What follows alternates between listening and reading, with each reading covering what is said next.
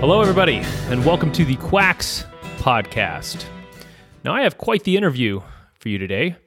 Magic mushrooms. And one of the main ingredients in magic mushrooms, which is psilocybin, they're really beginning to blow up in popularity. The Johns Hopkins Center for Psychedelic and Consciousness Research, how about that name? They are pouring millions of dollars into studying psilocybin for things like quitting smoking, easing anxiety in cancer patients and patients who are facing end of life, and treating alcoholism. Other studies are looking at anxiety, depression, and personality changes as well. So many different potential uses. In fact, I was just recently reading about a potential investment in a company that is attempting to bring psilocybin to the market in some of these places and countries that are legalizing magic mushrooms for medicinal use. So today, I have on Jonas Rosen, who works as a psychedelic facilitator down in Jamaica. Now, he basically gives people psilocybin in a controlled or safe setting to facilitate healing in all manner of things. I'll let him tell you all about that. It was a very interesting interview. I learned a lot about how psilocybin may be used and how it could be abused, potentially. So stay tuned until the end for some of my thoughts on whether psilocybin is something that you should consider taking or not. Enjoy. Hello, everybody. I have the privilege today of interviewing Jonas Rosen, who is a psychedelic facilitator at Myco Meditations in Jamaica. So, dude, thanks for coming on the podcast. I'm really excited to speak with you today because it seems like psychedelics and, medicinal mushrooms, all these substances are getting more and more, time in the media as potentially being therapeutic for anxiety, depression, all kinds of different things. And I listened to a podcast recently by Jordan Peterson where he interviews this guy who is a researcher on mushrooms, and he really kind of dives deep into the research aspect of it. But I really wanted to talk to somebody who kind of had boots on the ground, like experience with using these in a somewhat clinical setting. So thanks so much for coming on, man.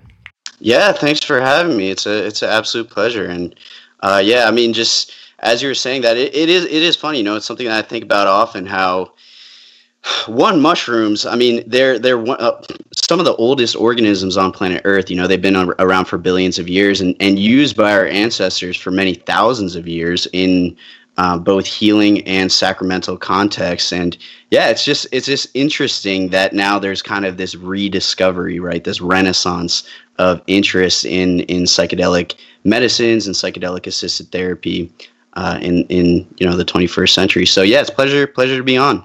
So I'm not too familiar with what you actually do, what your job is like, what the clinic is like. I think it's down in Jamaica, correct? So what's going on down there?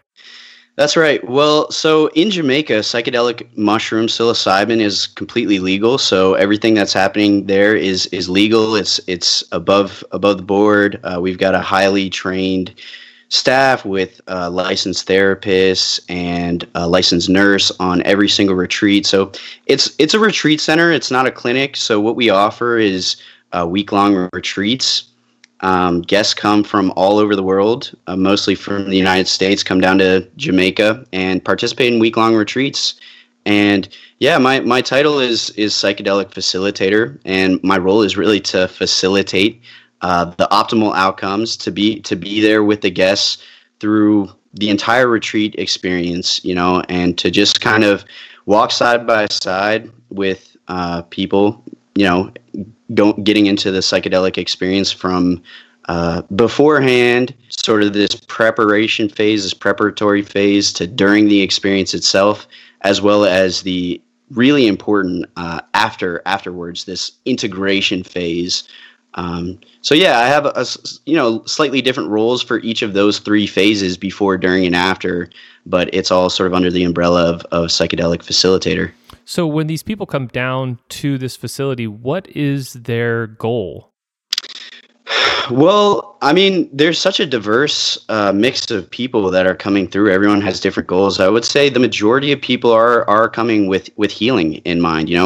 Probably over 50% of the guests who are coming down are dealing with moderate to severe cases of depression, anxiety, trauma, addiction, OCD, a wide range of mental health conditions. And a lot of people, it's not uncommon to hear people say that I've been in therapy for 10 years now. I've tried every SSRI antidepressant on the market.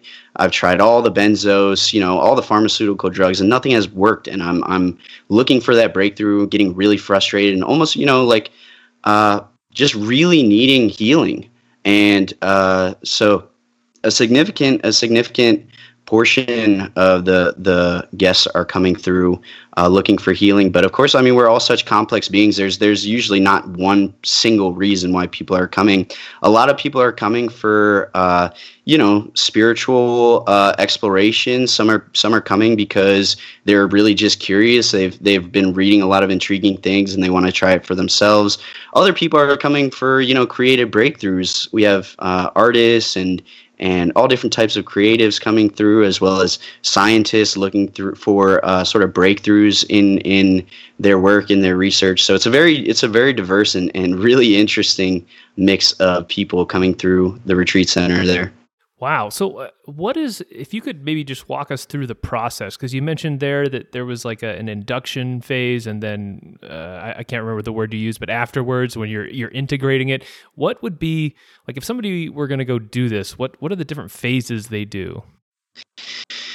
Well, for every psychedelic experience, right, there's a before, during, and after. And all three of them are really important. Beforehand, there is sort of like a preparation, and there's different ways of doing this. And some people are approaching this in a much more intentional way than others. In some cases, people kind of just stumble their way into the psychedelic experience, and there's nothing wrong with that whatsoever. It's certainly happened a number of occasions in my life, but I think to really maximize the outcomes, to really maximize the benefits that we're receiving from this medicine, some degree of preparation is important. And that looks like a lot of different things. I think that's one, being informed, having some knowledge about what this experience is like, coming at it with this degree of intentionality and self-awareness, really considering why an individual feels drawn to this experience, what we hope to gain out of it.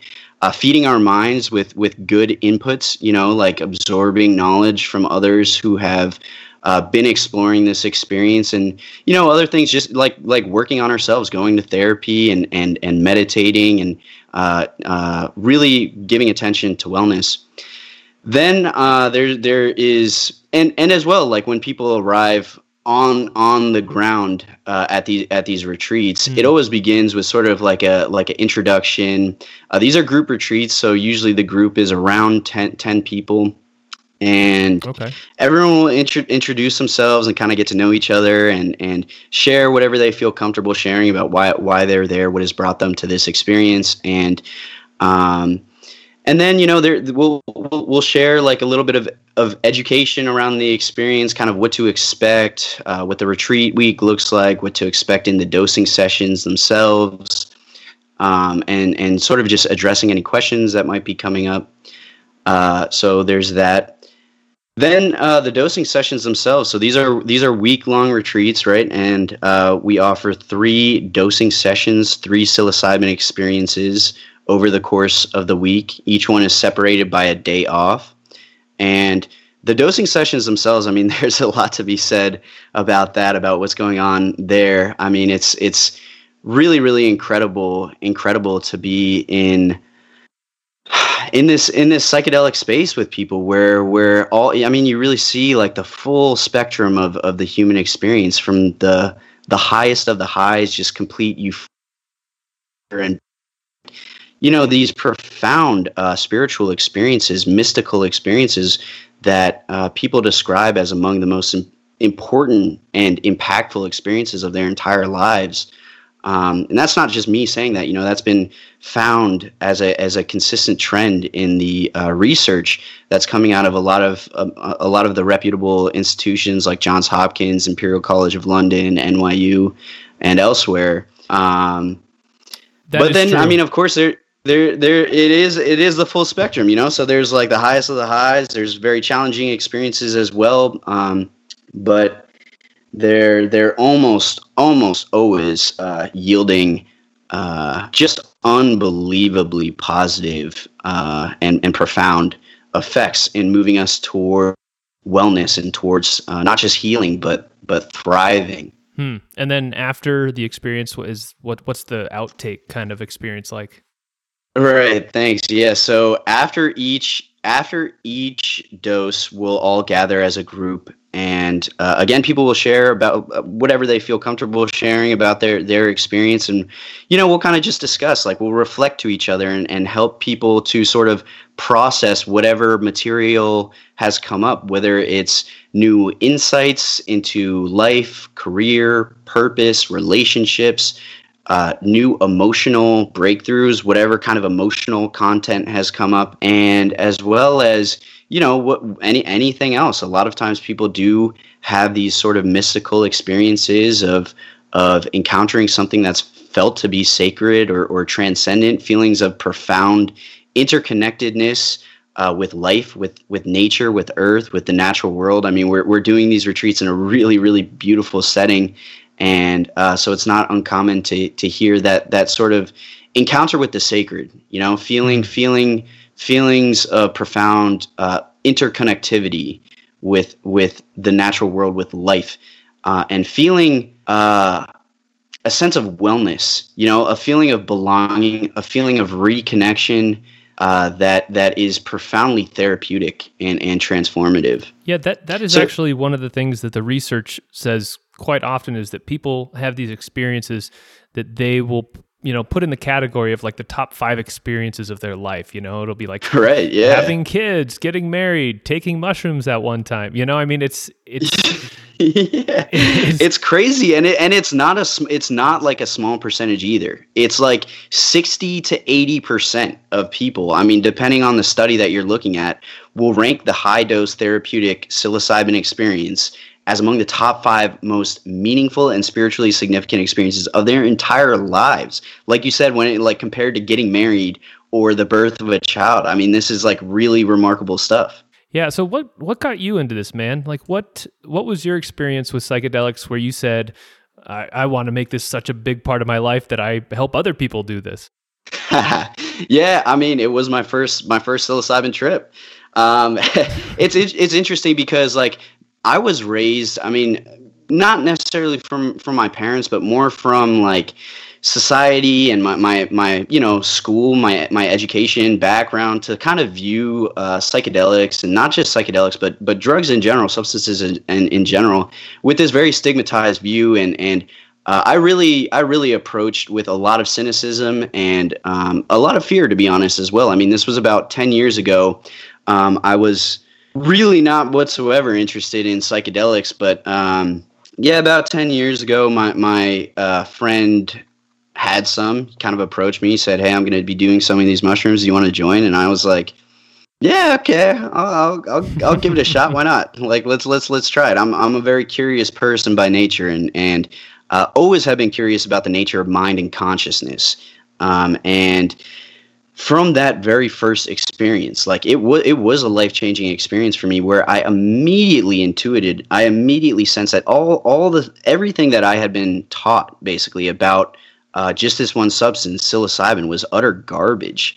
Because not only was it not dangerous, it's completely non-toxic and non-addictive, but this made a really profound impact on my life from the very first experience. At the time, I was dealing with relatively high levels of anxiety. I mean, I was in college. I was trying to figure out, my career path, my life purpose, and just putting a lot of pressure on myself to be successful, whatever the hell that means. And all of a sudden in this experience, all of that was just utterly gone. Like the whole narrative, the whole story that I was just constantly immersed in for, day in and day out. It was just all gone. I was just present I was just aware and present and still in a new way that I hadn't tasted probably since childhood. And it was almost effortless. It was just boom, it was there. And then as I was there in this state, I was going to school in Nashville at the time, and I was in this park that was kind of overlooking the city. It was a really beautiful spot. I remember just looking around and looking, at all the seemingly mundane things around me, like the grass I was sitting on, the insects that were flying by, the trees and the clouds passing by, and all of a sudden just feeling overwhelmed with this sense of awe. Like, that feeling of when you are in a really epic, beautiful spot out in nature, or you step inside like, a grand cathedral or something like that. And just this feeling of awe. It was like, the best way I can describe it is that it was an encounter with the sacred. It was one of my first encounters with the sacred. And at the time I was very much like a materialist. I was an atheist. Never really was interested in any sort of spiritual aspect of life and existence. And all of a sudden it was just like in this way I couldn't really, it's still difficult to articulate, but I could just sense in life that life is an utter mystery. It's an utter miracle. Like every single blade of grass appeared as this, exquisite and beautifully patterned mystery. And everyone was just like walking by, like doing their thing. And I was like, hey guys, is anyone else seeing this grass right now? Because it's really beautiful. But so it was, there was two really big things in that experience. One was that my anxiety was essentially gone. I wouldn't call this like an overnight cure. Like I still had anxiety. I still have anxiety in some cases. I mean, it's part of being human, I think, but it just shifted my relationship with anxiety in a really, really profound way. And then also this encounter with the sacred, where I felt like my mind had been open to see beyond this just like strictly materialist sort of reductionist way of seeing life. And recognizing that this is an astounding mystery and a miracle that we're all part of, that we're all an expression of. And I don't know anything. It was like I remember thinking, like, I really do not know anything. And so, like, who am I to just like immediately dismiss like some of the more spiritual or metaphysical ways of viewing life and reality. So that set me down this whole path. Basically, I became like immediately fascinated by this substance, started doing all the research that I could, learning about it, like reading as much of the research as I could, like I said, and I just became very, very passionate about psilocybin and DMT and other psychedelic substances. One, for their healing capacity. Two, as a tool for exploring the mysteries of life. I have now come to see these substances as essentially like analogous to a technology, like just in the same way that we use a telescope to peer more deeply into the cosmos and learn more about reality. I think that psychedelics such as psilocybin, DMT, LSD, and others, when used in the proper context in the proper ways, that's really important. When used in the proper context, can serve as a tool, as a telescope for peering inwardly into the nature of mind and consciousness, which goes straight to the heart of pretty much all of life's greatest mysteries, if you ask me. So it just sent me down this path of exploration. And as I began reading more and more of the research and sort of doing more personal exploration for myself, just becoming more and more convinced, more and more passionate, more and more excited about the potential of psychedelics. And eventually I ended up in social work school a few years ago. I'm a licensed social worker, and I was kind of pursuing a path as a therapist, and just learning, that like when it comes to mental health, we are in need of a breakthrough. The last breakthrough that we've seen when it comes to treating depression, for example, was in the 1980s when SSRIs were created and brought to market. SSRIs, like selective serotonin reuptake inhibitors, like these are essentially the gold standard of treating depression these days. There are millions and millions of people across the world who have depression. The gold standard right now for treating depression is SSRIs or other, pharmaceutical antidepressants combined with talk therapy. SSRIs are only effective in about 30% of people, And not only that, but it's essentially a Band-Aid. It's symptom management. It's not addressing the root of the problem whatsoever. So this is why I realized that psilocybin and other psychedelic assisted therapies, this is a quantum leap from where we're at right now, because all these pharmaceutical drugs, like, I don't mean to just totally like outright dismiss them and talk badly about them, because some people need them to get out of bed and just function in the world. And I totally respect that. Like, do your thing, do whatever you have to do. But at the same time, eventually we have to address the root cause of why that depression is there in the first place, right? And this is not something that pharmaceuticals can do.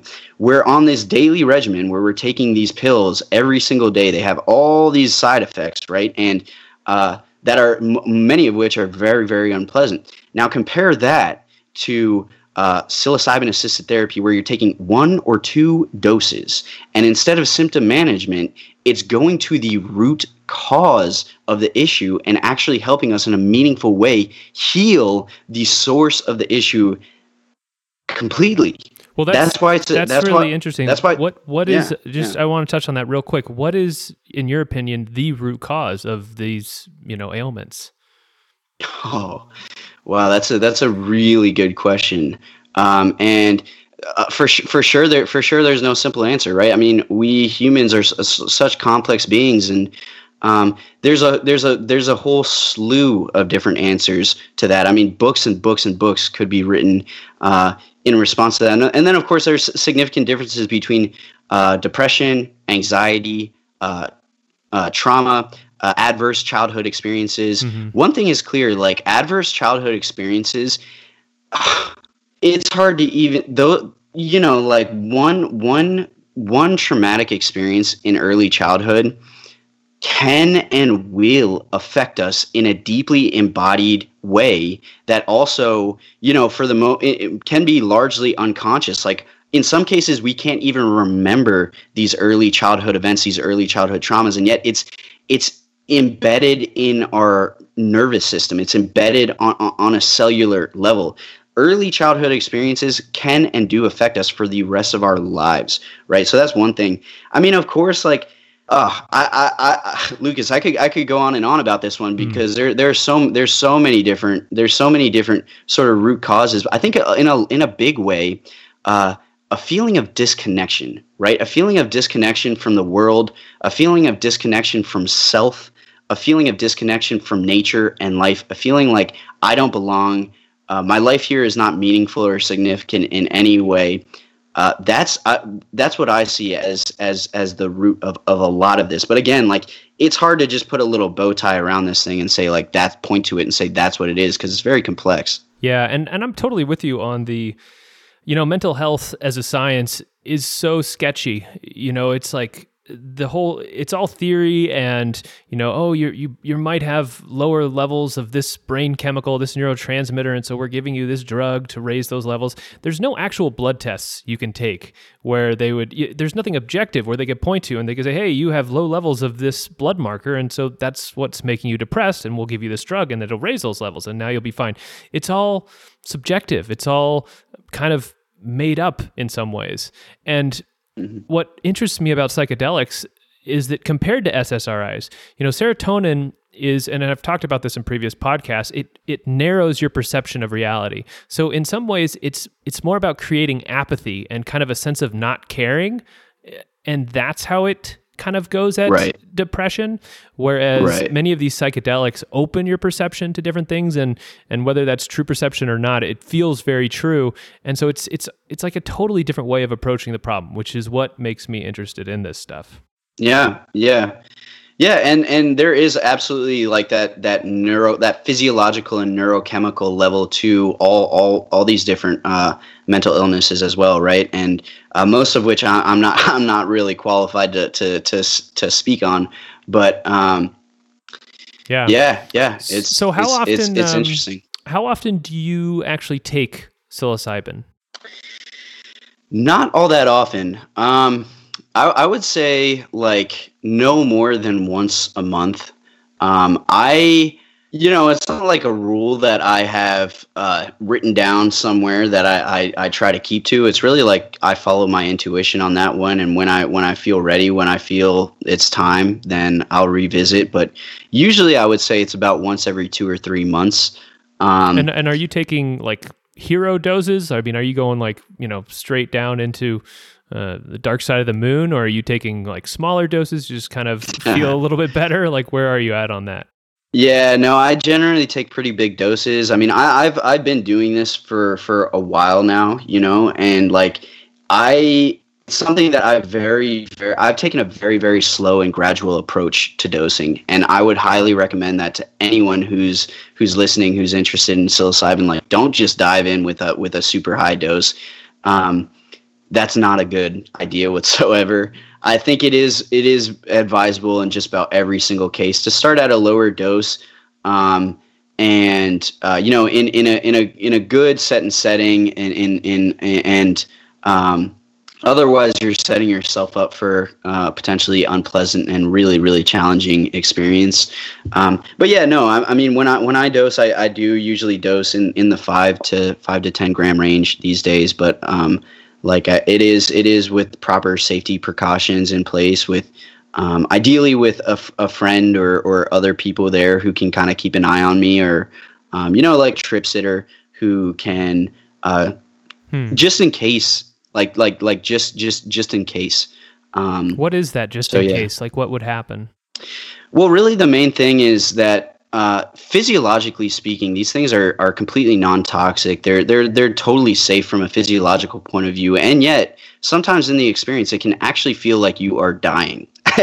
And that feels convincingly real. Or in some cases it can feel like you are 100% losing your mind. Like, okay, I've just taken way too many mushrooms. My mind is gone. I've done irreparable damage. They're going to have to send me away to the insane asylum. Like, I am completely effed, and like it can be in some cases a sense of uncertainty about what is real and what's not real, right? And so to have someone there who is sober, who is aware, who can kind of just reassure you, you're on mushrooms right now, you're not dying, you're not going crazy, this will pass. In just a few hours, you'll be back down.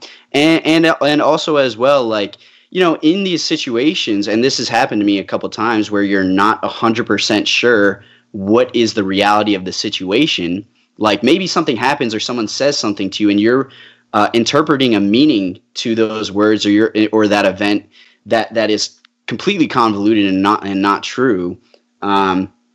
And yet can be very fear-inducing. I mean, just as one example, there was a mushroom trip I had where I thought someone was really, really upset with me and like to the point of being furious and wanting to fight me.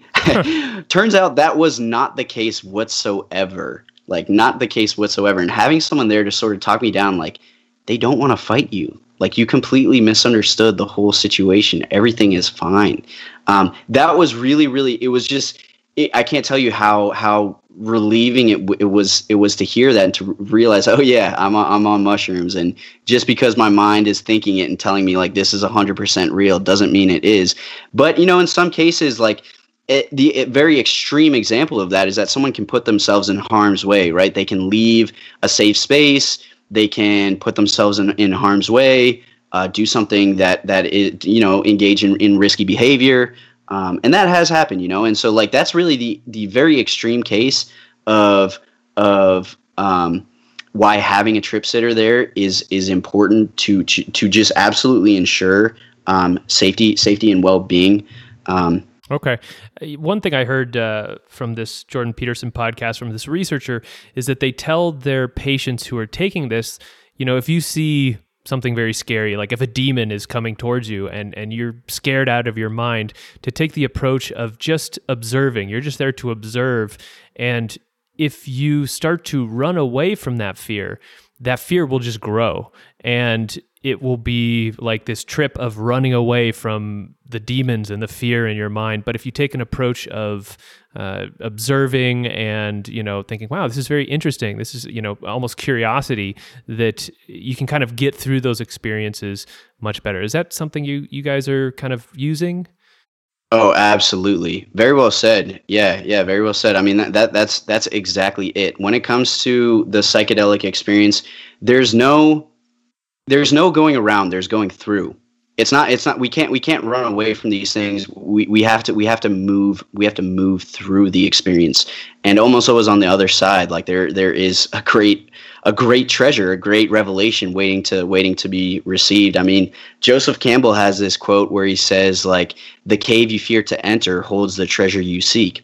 In the psychedelic experience, I mean, this is kind of more the mystical side of me speaking rather than the scientific, but I believe that there is a reason why these things are coming up. Like I after having worked with psychedelics for, the past years of my life in a very intensive way, it's almost like these substances have an intelligence to them where they're doing a full scan of the system on every level, mental, physical, emotional, spiritual, and pinpointing the key issues to serve us up an experience that is most conducive to our growth and evolution. If there is fear or anxiety coming up, why is that there? It's pointing to some aspect, it's pointing to some dynamic within us. And almost always, and this is something I've observed within myself as well as with other guests who have come through the retreat center, is that, a lot of times when anxiety is rising within the body, like during these psychedelic experiences, beneath that anxiety, there is there's a reservoir of some sort of emotionality. Something is starting to come up, right? That is maybe too overwhelming or painful or challenging or difficult to look at. A lot of times these childhood or not necessarily just childhood trauma, but just trauma in general it can be excruciatingly painful and terrifying to look at. And yet through this simple non-judgmental observation, just rather than trying to fight it or shove it down or push it away like we've done the whole rest of our lives, taking this different approach of just opening to it non-judgmentally, allowing it to move with this kind of open curiosity, this is how we heal. This is how we get our breakthroughs. This is how we level up. This is how we literally evolve as beings and move towards self-actualization.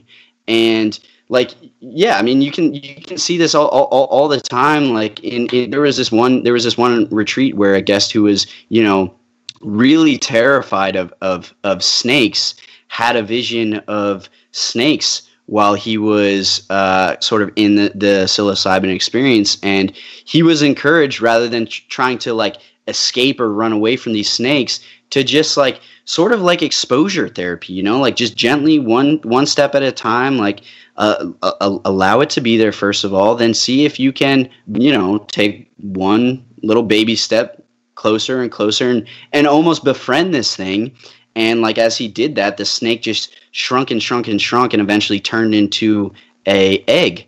And then out popped this, there was just all types of insights and revelations that came out of that experience for him, So this is the way. The way is always through. It's not to escape. It's not to go around. And that's a life lesson. That's a powerful life lesson that we can know on a conscious level, but doesn't mean that we're living that truth, because it's really hard to live that truth. But I always compare it to kind of this old cliche of go with the flow. It really does apply to the psychedelic experience. And I always compare the psychedelic experience to this flowing river. And us as the psychedelic explorers, we're on a kayak or on a canoe on the surface of the river. Some people are trying really hard to row upstream, and that's just not the way to go, because you're not going to have a good time. You're going to have it's going to be really challenging, and you're not going to get very far. And even if you do, the river is still flowing. Eventually, it's going to carry you in that other direction. So. And then not only that, some people are literally cursing the direction of the river, right? They're like, how the river's flowing that way. I want it to move that way. It's sorry, buddy, that's not how it works. So really what, the art of psychedelic exploration is, like being that kayaker on that river, and knowing how to gracefully navigate the ebbs and flows and to go with the flow. And that will always carry us in an amazing direction. So is there a certain personality type, or maybe people who've been through trauma or something, who might be more prone to like having one of these scarier experiences, or, feeling like they're going to die or something like that? That's a really good question as well. It's hard to say. I mean, again, this is really, really complex. I mean, we're dealing with human beings here, right? So like, there's just so much to be said. I think that one trend that I've noticed is that people who are very much like type A and very much like needing to maintain a sense of control in all aspects of life. They're always trying to control the outcomes for everything because they think that's going to save them from, I don't know, like unpleasant experiences. Sure, bad things happening. Right, exactly. But I mean, that's not really the case anyway, right? Like bad things happen to good people all the time. And anyway, I mean, I think what I have noticed is that people who are like very type A, and also people who have who are very much in their minds, in their thoughts all the time, who don't really have any familiarity with inner stillness, with presence, with meditation, with cultivating a state of being centered and grounded. I mean, that looks different for everyone. But again, it's like you said, that state of non-judgmental observation. That's really it, right? But what does it mean to non-judgmentally observe? In order for that to happen, there needs to be inner silence. The mind, to some degree, needs to, or even if thoughts are swirling and going out of control, does that person have any experience with tapping into a deeper dimension of themselves, of just awareness itself, being aware of these thoughts that are all swirling around and not judging that, there are some people who are just so constantly like in this monkey mind, who are always sort of engaged with thought and who are completely identified with the thinking mind. Then it becomes very, very hard to come out of the story of what's going on, to come out of this, like impulsive and like compulsive judging and analyzing of every single thing that's happening, right? Like it's easy to say like non-judgmentally observe, but then what does that mean in practice? Like in an embodied state, it requires some aspect of inner stillness, right? Or presence. So I don't know. I mean, I don't know if that answers your question. Like it's something I think about a lot. And I think for sure there are certain personality types who like, there are certain personalities who even in a difficult situation, they're looking for the life lesson. It's this idea of like no mistakes, only lessons. There are some people who like some difficulty will happen in the experience, and then they're just going down this rabbit hole of frustration or anger or feeling upset, feeling miserable and sorry for themselves. Then there's other people, like there was a guy on one of the last retreats I worked who was on a pretty high dose, and like while he was in the peak of the experience, he got stung by a bee right on his face. Wow. And like like there's a lot of different directions to take that. Like one way, you can either be completely miserable and hate your life. I mean, it's pretty unfortunate that this happened, because he's come all the way to have this mushroom experience, and then he gets stung right on the face while he's in the middle of his trip. But I mean, he saw it as a lesson. He got so much out of that experience, right? So like, what is that distinction there? I mean, some people are more able to. I see it. Like the image that comes to mind again is this kayaker going down the river. It's like you're navigating the boulders that come in your way. Like you see the boulder, and like maybe some people somehow have that resilience, like a level of inner resilience or a level of wisdom, presence, mindfulness, awareness. These things serve very, very well in the psychedelic experience. So do you think that people are actually seeing something like a different dimension? Like, do you think they're actually going somewhere, or is it kind of all in their head? Is it like an illusion that maybe points to the truth? This is a really interesting question. I think the answer is yes, meaning both. And it really depends. I mean, this is getting to the deeper philosophical question of what ultimately is truth and what is real, right? And like, maybe we don't have to go all the way that far in this discussion because many books have been written on that. But sure. Just saying like, is this bringing us closer to truth, or is this bringing us further away from truth and towards illusion, right? And absolutely, I think both can happen. And I believe that I've experienced both happening. Like in that situation I told you where I thought this guy was furious with me, that wasn't the truth of the situation whatsoever. At the same time, it does seem that psychedelic experiences can unveil incredibly profound insights into the nature of consciousness, the nature of reality, the nature of mind, and the human condition. Aldous Huxley, who wrote The Doors of Perception, presented this really interesting idea that said the brain is a reducing valve, right? Like, we have evolved this way, the brain has evolved this way in order to help us survive, right? Like at any given time, we're just overloaded with sensory data, with all these inputs, and the brain essentially filters out only the most relevant and useful information so that we're not walking into a street and getting hit by a car, right? Like this is an important survival mechanism. But at the same time, like there's all this sensory data that's coming in at all the time. And basically what Huxley was saying in Doors of Perception was that psychedelics open up these doors of perception. They expand this reducing valve so that it just gets bigger and bigger, and more information comes in, and we're becoming more and more aware. And this is when, my comparison of psychedelics to a telescope. It's like when we're using a telescope, this isn't a normal human faculty to see like millions of miles into the cosmos, and yet that's regarded as real and relevant and meaningful data that is bringing us closer to truth. I think in the same way, this sort of telescope or microscope inwardly into our inner world absolutely can reveal fundamental truths.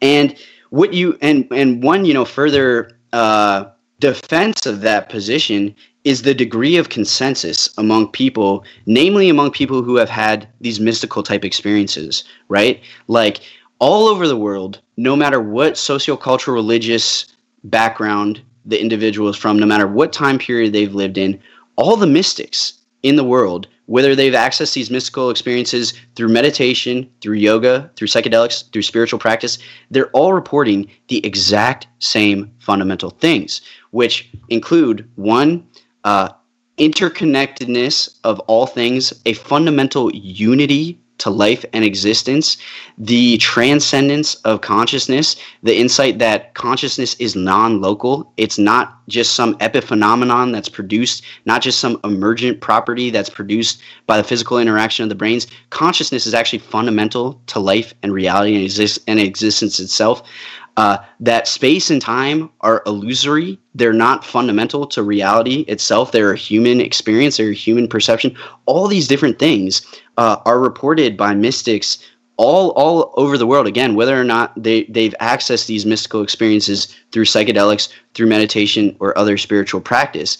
And what's even more interesting is now, like in the 21st century, or even in the 20th century, going back to the discovery of quantum physics, right? Like modern science, the most cutting edge science, is now validating all these things that mystics have said.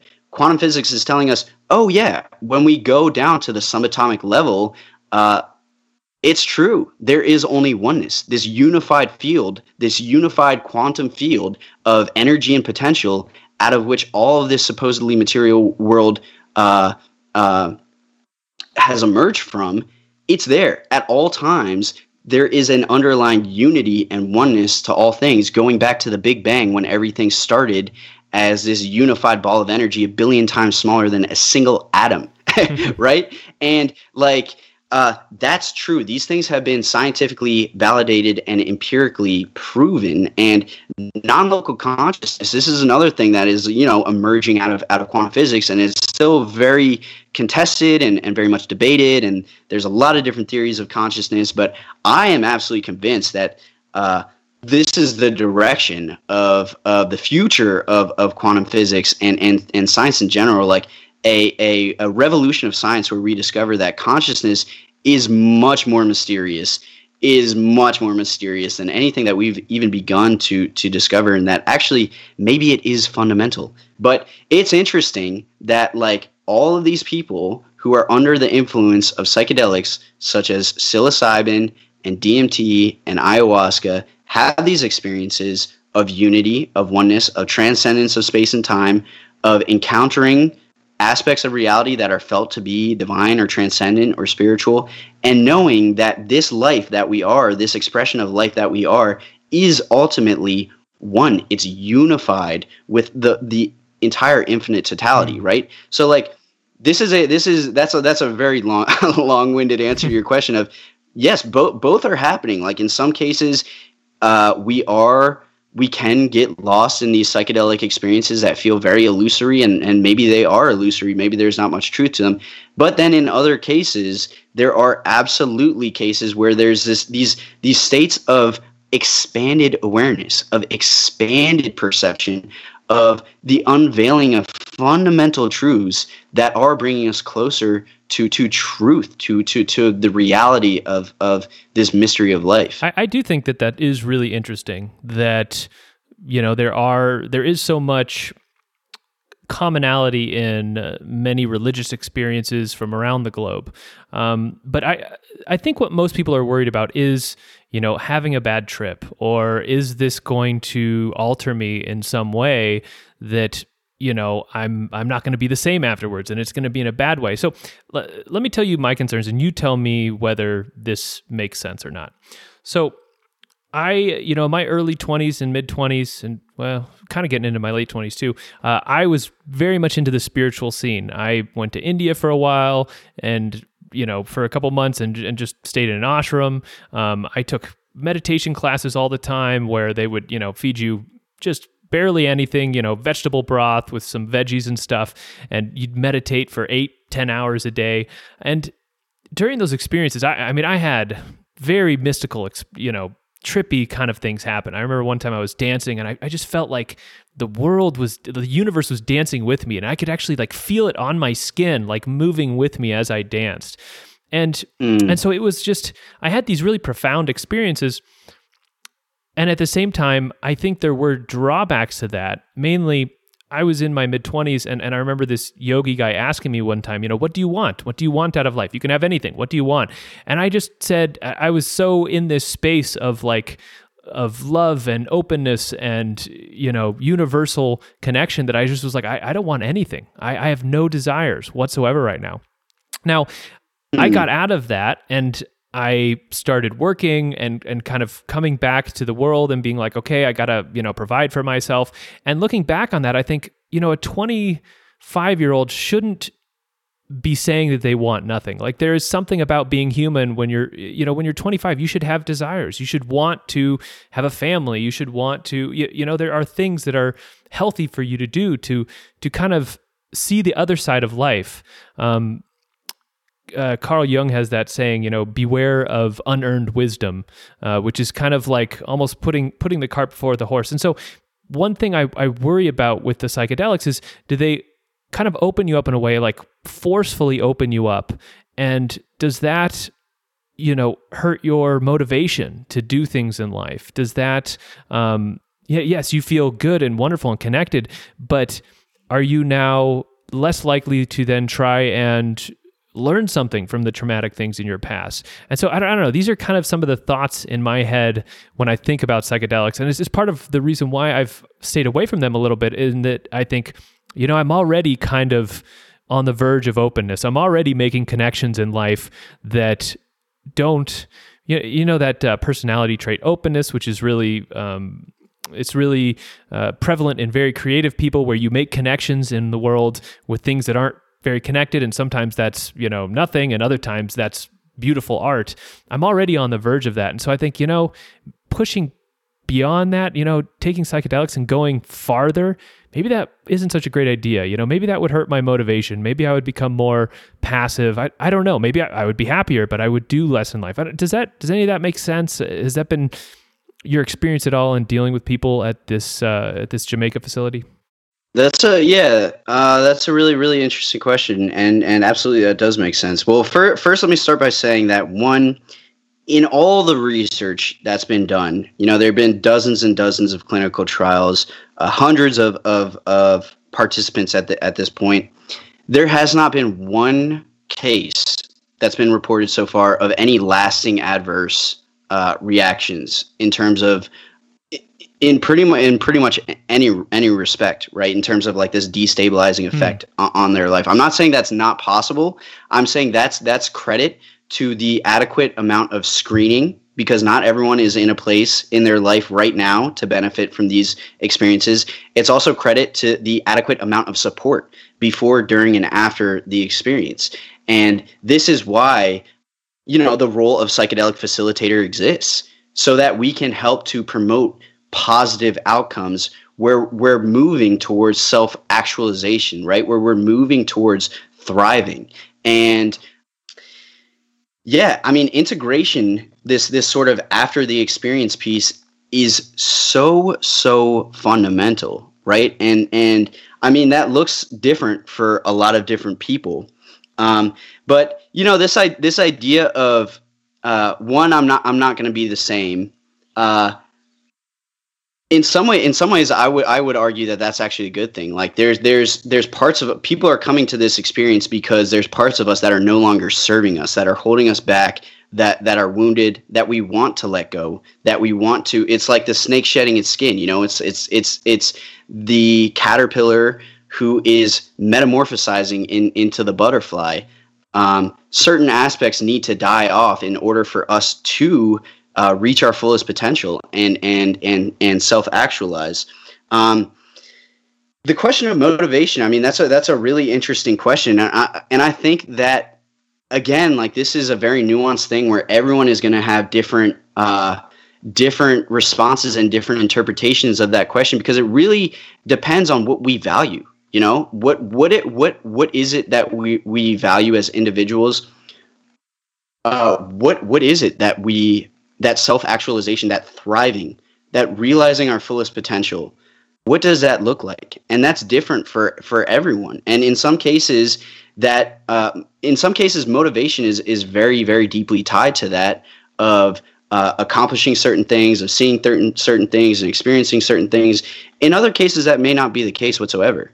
I mean, if you look at any life form that's on planet Earth, apart from a human, there are some degree of motivations, right? But like that life form expressing itself to its fullest potential, it doesn't necessarily mean having X dollars in the bank account or doing X, Y, or Z, or seeing the other side of the planet or whatever, right? So this question of life meaning, of life purpose, is very much intertwined into the psychedelic experience, and of course very much intertwined into this idea of self-actualization. But really, I think the key takeaway here for me is that having an adequate amount of support throughout the experience, and certainly in the integration phase after the experience, having someone who has the experience, who has a level of wisdom, who really cares and is really compassionate about our growth, to have someone there or multiple people there to reflect back to us, to make sure that we are leveraging this experience into positive growth, into positive transformation is so important, because that process can be really, really confusing, very disorienting, very overwhelming, and very challenging to know which way to go for us as individuals. I think there is an argument to be made that if someone realized that they are in a state of desirelessness, that's not necessarily a bad thing, right? I mean, if you look at a lot of the, and it's also, I will also say that that's not incompatible with motivation, because someone can be, and I actually think that this is the culmination of spiritual wisdom, and this is the culmination of self-actualization, where we have done the self-work to the extent where we feel at peace within ourselves already.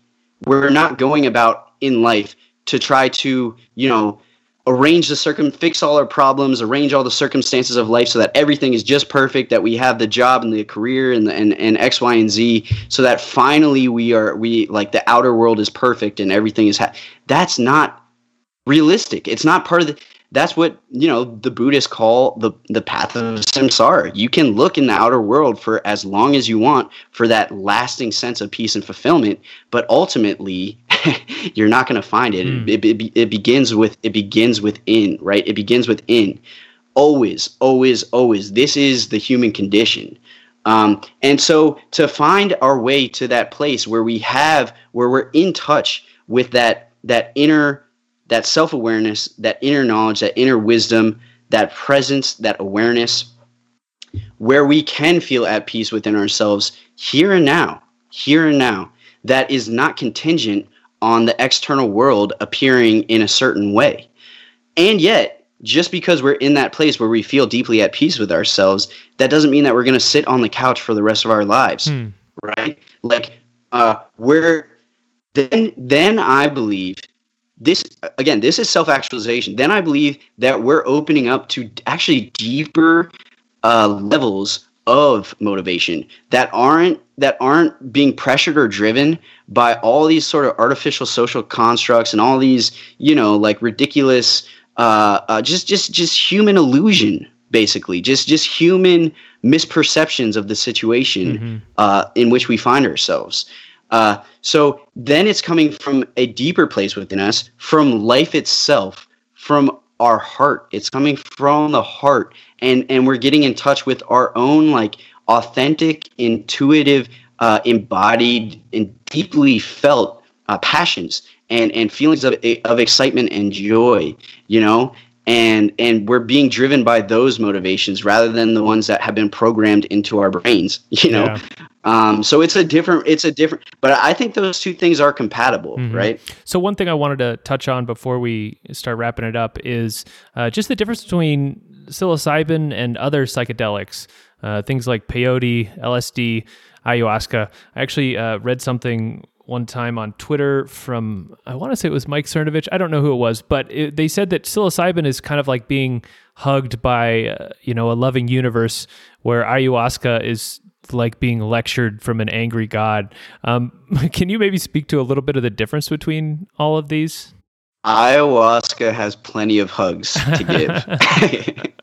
Ayahuasca's got a lot of hugs and love to give, but also for sure it can be a stern teacher as well. I don't have nearly as much experience with ayahuasca as I do with psilocybin, so I'll say that. And this is another question where there's a lot to be said, because every single substance is unique, right? There are some commonalities, there are some similarities. Like, for example, there are shifts in perception, and an altered sense of space and time, an altered sense of self.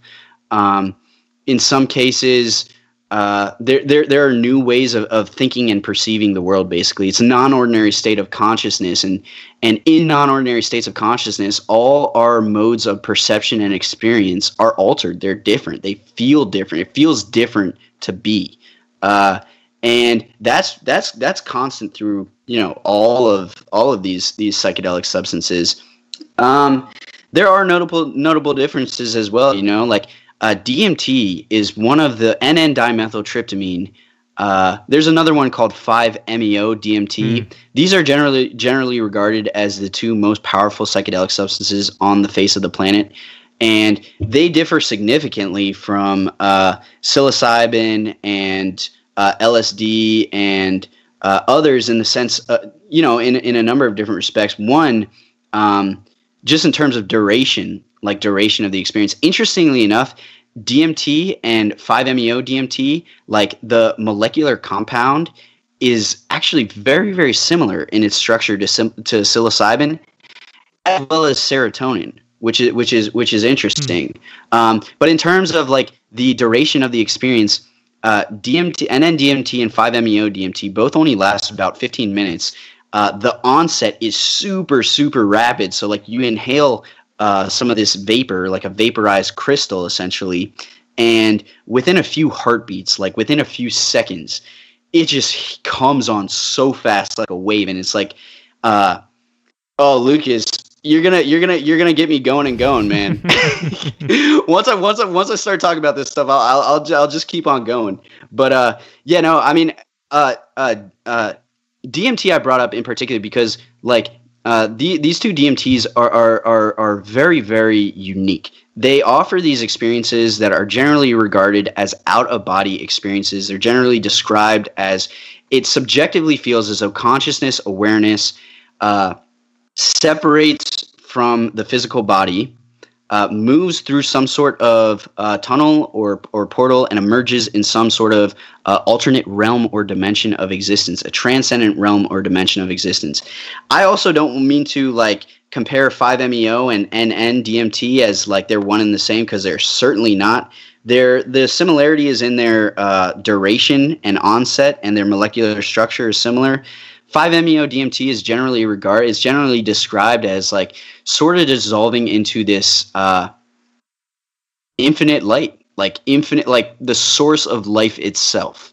The source of life itself from which everything has emerged, dissolving into that. Like this is sort of nirvana type experience. NN-DMT, sometimes those experiences are described as well, but NN-DMT is just this remarkable and strange experience where it feels as though you arrive in some sort of transcendent realm or dimension of experience that is full of color. It's full of light. There are entities in these spaces. It's very bizarre. Almost everyone who has these experiences reports these entity encounters where they're in these non-ordinary realms of existence, these transcendent realms of existence beyond the physical universe, outside of space and time, and they are inhabited, they're populated by these other beings who we can commune with and actually relate to. And it's just very, very, very strange how frequently that's reported. To make that mystery even stranger, NN-DMT is one of the only psychedelic compounds, as far as I know, it's the only psychedelic compound that we know of that's endogenously produced in the human body.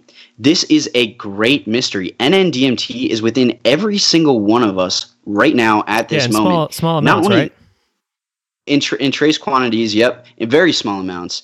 But it's there. And in every single mammalian species that's been tested so far, it's been found that they also contain trace amounts of DMT, that their physiology naturally produces that. It's found in thousands of different plant and animal species.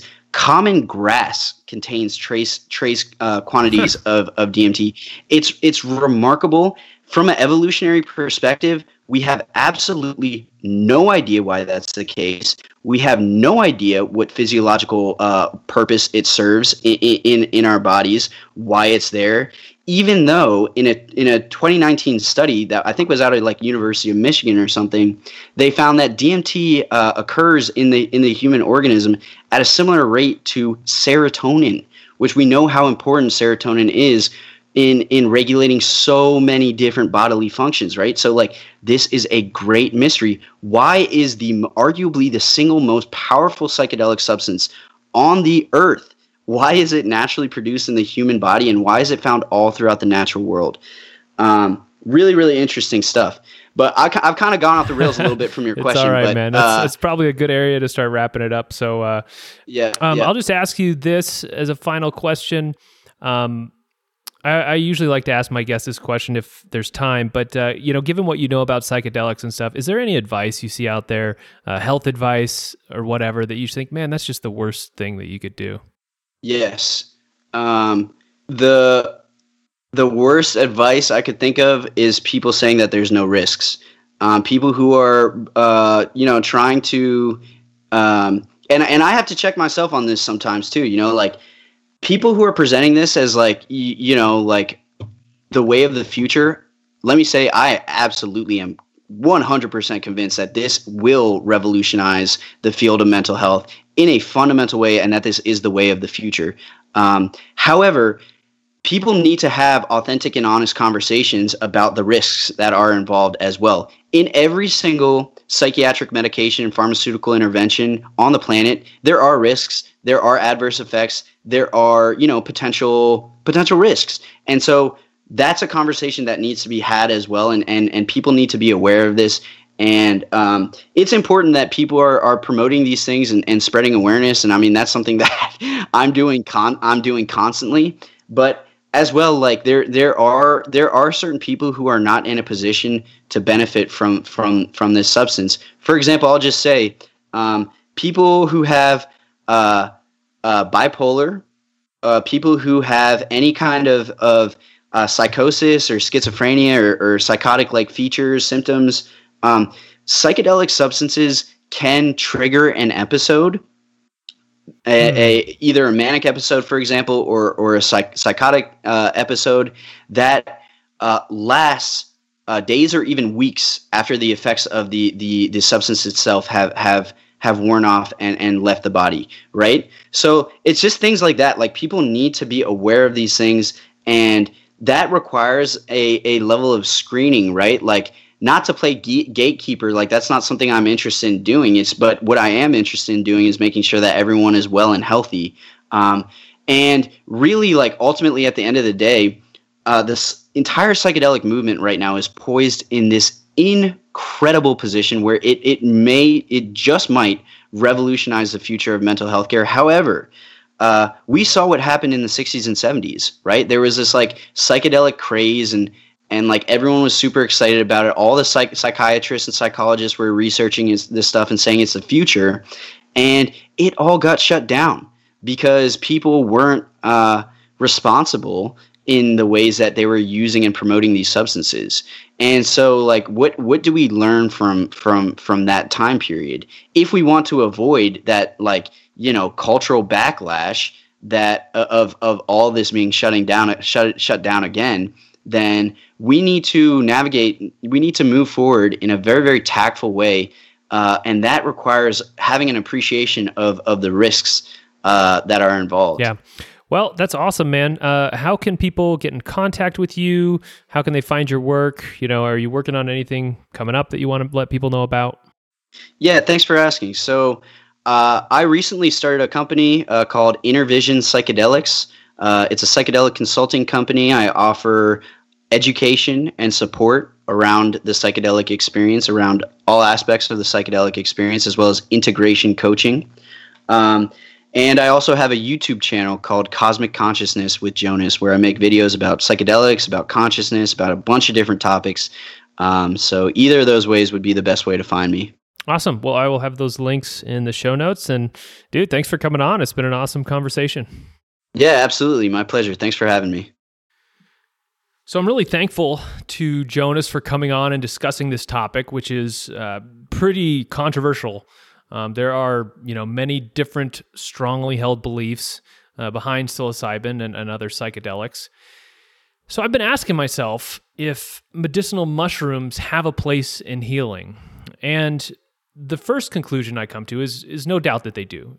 They are powerful. The research is showing astounding benefits. But that research is just getting started on how to use these substances properly. So the actual details on who they are best for and who they're not good for, how they should be used, well, that's pretty unclear. I mean, as you heard Jonas say, he's thought a lot about what types of people may have bad trips and whether there's a personality to those type of people or some kind of background. So there's still a lot to discover here. But psilocybin is very powerful, and it definitely is positively benefiting people with mental health problems, at least compared to other interventions. Now, in the interview, I expressed my concern about spiritual experiences like the types that I have had when in India and in meditation classes, and perhaps those spiritual experiences may be hurting someone's motivation. And if psilocybin gives you these same semi-spiritual experiences, could psilocybin hurt motivation? And this concern in part came from the Carl Jung saying about psychedelics, beware of unearned wisdom. So let's talk about that. Let's take that apart.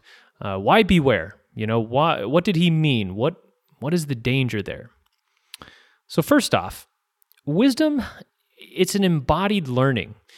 It means that your body and your mind are knowing some truism or some fact at the same time. So for example, you may know intellectually that delaying gratification is a good thing, but it is only wisdom when it becomes a part of your everyday life, when you just know in your bones that after breakfast, you're going to do the hardest things on your to-do list first, and then you're going to leave the easier things until later. That's wisdom. It's a combination between your mind and your body. Now, part of the danger comes from the fact that wisdom often has an element of discernment that is needed between opposites. That this is kind of the whole Eastern duality thing. So delaying gratification, it has an opposite piece of wisdom, which would say, live for today. Let tomorrow take care of itself. Enjoy this moment because you never know when you're going to die. Just live free. Be here. Be in the now. Now that is just as true as delaying gratification. And good discernment is knowing when those different sayings apply to life. So when Jung says, beware of unearned wisdom, part of that danger is you will not have the experience to properly discern how to use that wisdom. So that's the first thing. The next thing is, from what Jonas said and the Jordan Peterson podcast said, it seems that psilocybin is a shortcut to deep wisdom on the connectedness of all life. When I asked Jonas what he thought was the core issue with anxiety and depression, he said disconnection, the sense that you're alone and isolated. And psilocybin gets to the heart of this. And it does this by giving an experience that feels true into the depths of your soul, from what he's saying. It's not like a movie where you're watching a spectacle, you're watching Gladiator or Braveheart or some other movie, but you know that after it's done, as wild and amazing as it might have been, you're going to go back to your regular life. No, psilocybin, it hits you in a deeper way, and all the research backs that up. Now, one of the most startling things that the research reports is that people who have a psilocybin experience have a change to their personality called trait openness that seems to be permanent, meaning it is still there months and years later. I believe that change was maybe one standard deviation move towards more openness. I could be wrong about that, but I think it's somewhere in that realm. Now, openness is one of the big 5 personality traits. So those who score high on the openness scale, they tend to be imaginative, curious, open-minded. They like trying new things. They like seeking out new experiences.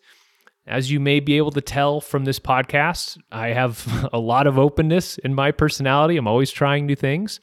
Now, at the opposite end of the scale, individuals who score low on openness, they tend to be pragmatic, data-driven. They don't seek new experiences. They may optimize what they already know. And neither one of these sides of the scale is good or bad. They each have different strengths.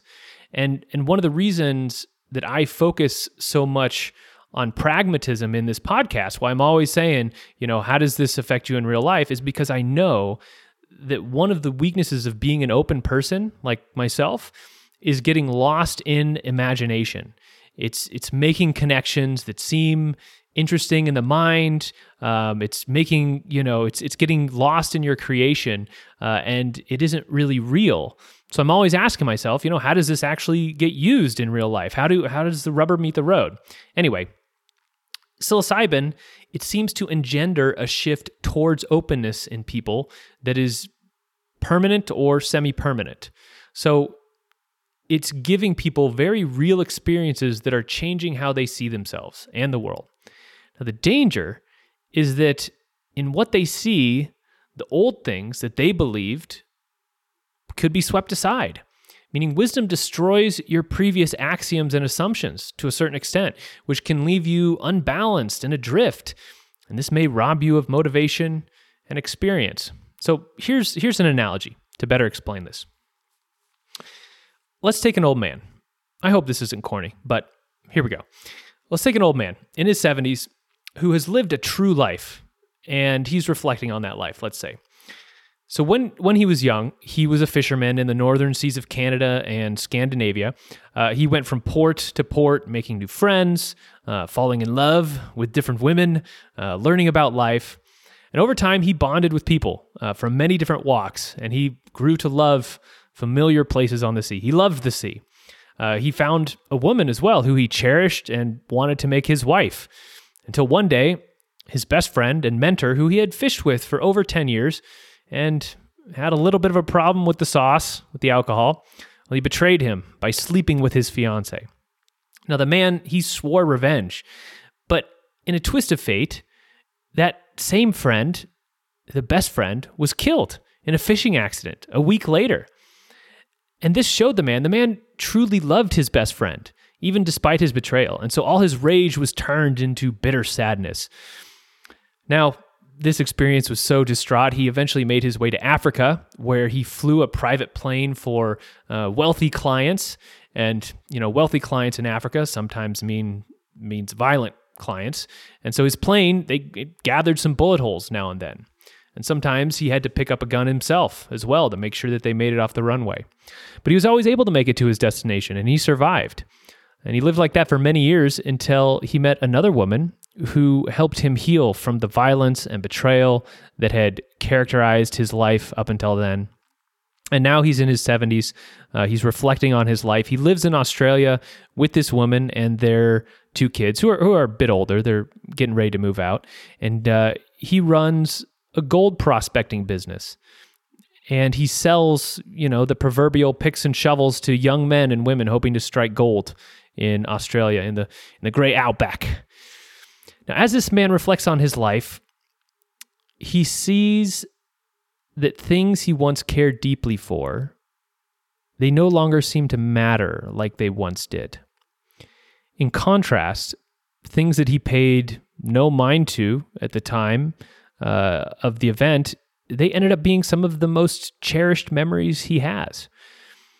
I mean, he has had desires that gripped his heart. He's had failures, successes, depression, euphoria. He has scars, like he lost a pinky finger from a badly tied knot on a boat. But across this entire journey, he now sees the oneness of all life.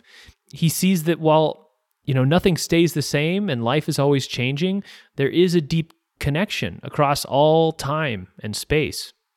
And the anxieties that he felt, the conflict, the deep emotions, none of them were very real. They're all gone. But what he feels now is a deep sense of gratitude for his life, an overarching wonder and awe at this just amazing creation of God that he's been able to experience. Now, in my mind, this little story, which I made up, is the archetypal journey that brings you to the place of awe. Psilocybin seems to give you this feeling without having to actually go through these experiences. It's like it almost opens your personality up without you having a closed personality first and then having the experiences that then open that personality. And if it just gives you that experience, if it just opens that personality without the work, well, maybe you won't live a life like this nameless man lived. Deprivation begets motivation. I mean, I hate to say it, it's probably not the most motivating statement, but deprivation begets motivation. What you don't have tends to motivate you. And the old man, he lived this imaginary life because of his desires, his anger, his depression, anxiety. Yes, in the end, he saw the fruitlessness of much of that. He gained peace. But without the journey, without the hardship, he doesn't go to Africa or Australia or any of those adventures. So would psilocybin, by giving you peace, awe, and wonder, would it take something away from you as well? Would it take away the experience of gaining those? I think that's where the risk is. But on the other hand, not everyone lives the life of that old man in the story. Some people are trapped in a small, windowless apartment, depressed out of their mind, working a job they hate. For that person, more time, it's not going to probably bring much wisdom or awe. It's probably going to be a lot more misery and nihilism. one thing I didn't mention in the interview about these experiences that I had over in India was that when I came back from India, a lot of the beliefs had dropped away from me, but one became very strong. I mean, I felt like I really did grow up over there. But the belief that became really strong, or the motivation that became really strong, was that I wanted to learn more about health. And that motivation that was uncovered over in the time of India, like sweeping leaves away from a picture underneath, or a metal plaque underneath. Great analogy, Lucas. It still continues 10 years later. And so if my spiritual experiences are anything like the psilocybin experience, then they can both take away your motivations as well as maybe give you new ones. So bottom line, psilocybin is a shortcut, but maybe you need that shortcut. Maybe you need some openness and wisdom to clear out old beliefs that are holding you back. Maybe you have PTSD and trauma that is just so a part of you at this point that you can't even feel it anymore. You don't even know it's there. You just know your life is a constant struggle and burden. And maybe you've never met God. Well, psilocybin will definitely shake things up. Either way, it's a very personal decision. I'm at a place in my life where it doesn't sound right for me at the moment. I mean, maybe when I'm older or something, but if I had depression or PTSD or crippling anxiety, I would be slamming mushrooms way before trying anything from the pharmaceutical mental health debacle. I think most people could agree to that. So, another thing is I wouldn't take mushrooms continuously if I did do them either. I would go to a facility like the one that Jonas works at, down there in Jamaica. I'd have the experience and then I'd move on. I would come back down to earth and try and integrate the experience into a well-rounded life. So, if you want to check out Jonas's company or YouTube, those links will be in the show notes. I liked his YouTube channel. It had some shorter videos on the Sphinx and UFOs. It was pretty entertaining and interesting. I think you might like it too. So go check that out.